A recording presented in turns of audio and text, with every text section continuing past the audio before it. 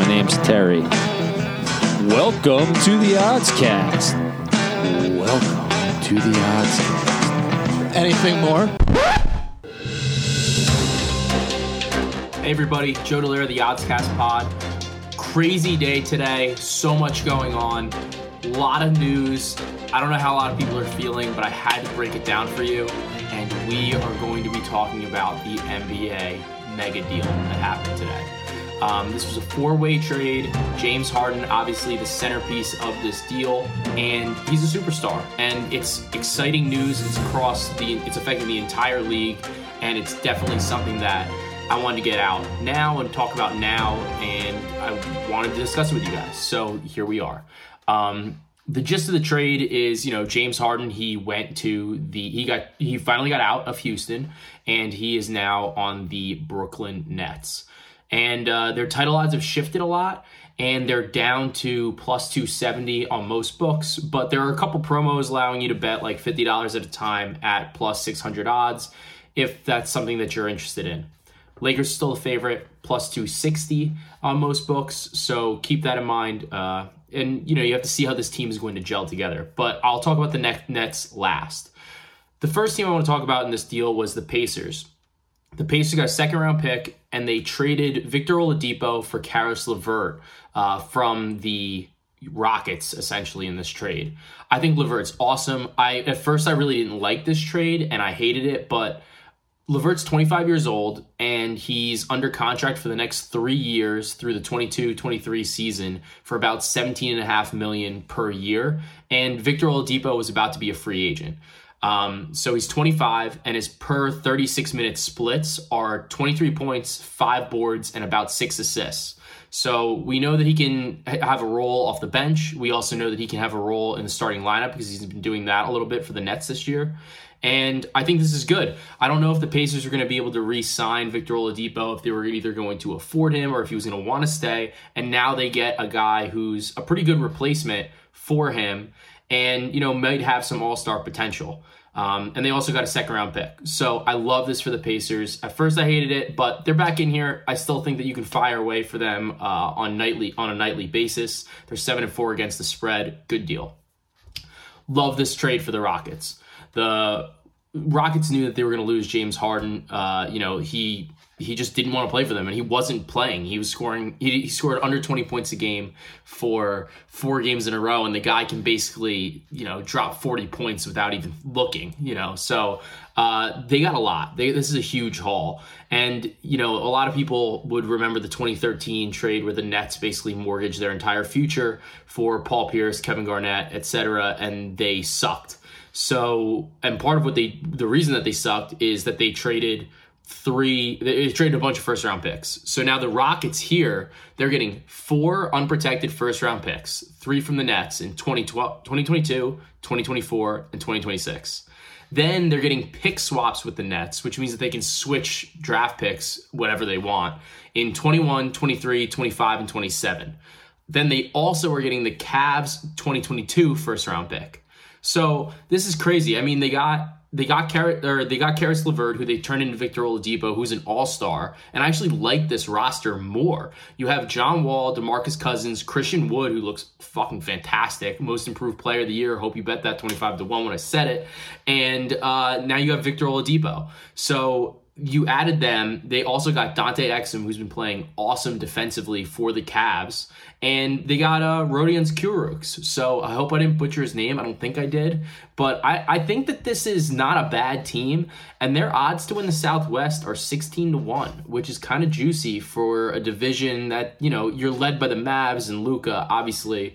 But I think they can be good if they stay healthy. So I think this is great for the Rockets. This is one of the better hauls that you've ever had. And considering that, Harden, Durant, and Kyrie Irving can all opt out after the 2023 season, some of these pick swaps and these first-round picks in 24, 26, in 25, 27, those could be pretty valuable. It depends on, we'll have to see how the Nets turn out. But I like the Rockets here. I'm in. Next, you have the Cavs. The Cavs just kind of came out of nowhere, and I think they made an awesome trade. So Exum been playing great defensively, and that might be something to keep an eye out in terms of over-unders for the for the Cavaliers, because they've been so good at forcing deflections, et cetera, et cetera. So their defense is actually legit this year. And I think when they get Garland, Sexton back, maybe their rotations change a little bit, but losing Exum, not ideal, but I mean, when you can go get a guy like Jared Allen and Taurean Prince, Allen's 22 years old and he's awesome. He averages a double-double. He's a plus defensively. I think this is a great deal for the Cavs. Now, they're also probably going to be able to swing Andre Drummond somewhere. I don't know where. The guy is a walking double-double. He's the rebound leader in the league for a reason. Somebody's going to want him. So he's going to be somebody that they can move and probably get an even better return for, improve in the future, since they just traded that 2022 first-round pick. I think this is a good deal. Now, this brings you to the Nets. This is obviously a superstar league, and you get a guy like James Harden, who is one of the superstars of superstars, and you get to repair him with Durant, and maybe pair him with Kyrie Irving if he ever shows up, but who knows? So the one thing I want to talk about is, though, even though it's a superstar league, Jared Allen, like I said before, is awesome. And the Nets this year, with Allen on the court, were plus 10.5 in their net rating. Without him, minus 1.5. So what's going to happen is, too, they're probably going to have to play a little bit more DeAndre Jordan. When DeAndre Jordan's on the floor, they're minus 1.4.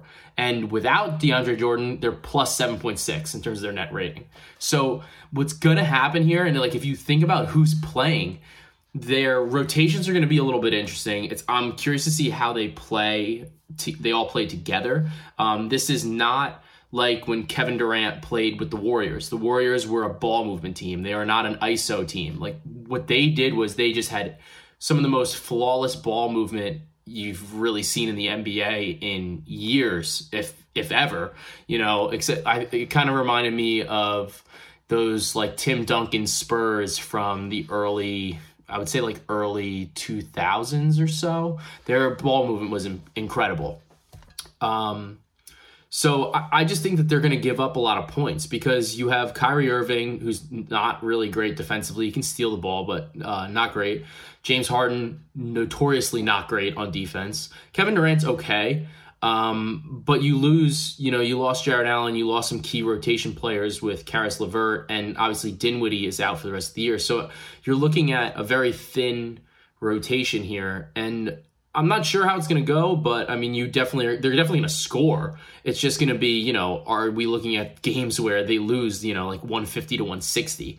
So that's something that you need to examine. So looking at the East, though, they're now presumptively the favorites to win the East, but you still have to beat the Bucks and you still have to beat the Sixers. The Sixers, I think, came out, even though they didn't make a trade, I think in a way they won because getting Harden and pairing him with Joel Embiid could have been good. Not really sure.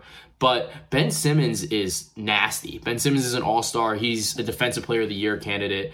And I'm not super sold on whether or not, like, if they had to give up him, Maxey, and Thibault, and draft picks, if that would really be worth it. They still could succeed with the roster that they have, and I think they're good. And I think that Embiid is now a legitimate MVP candidate, especially with the consolidation of talent in Brooklyn. I think that hurts Kevin Durant's chances because he looked like he could win MVP, but now that there's all three of them there, I don't think they're going to have enough. There's only one ball.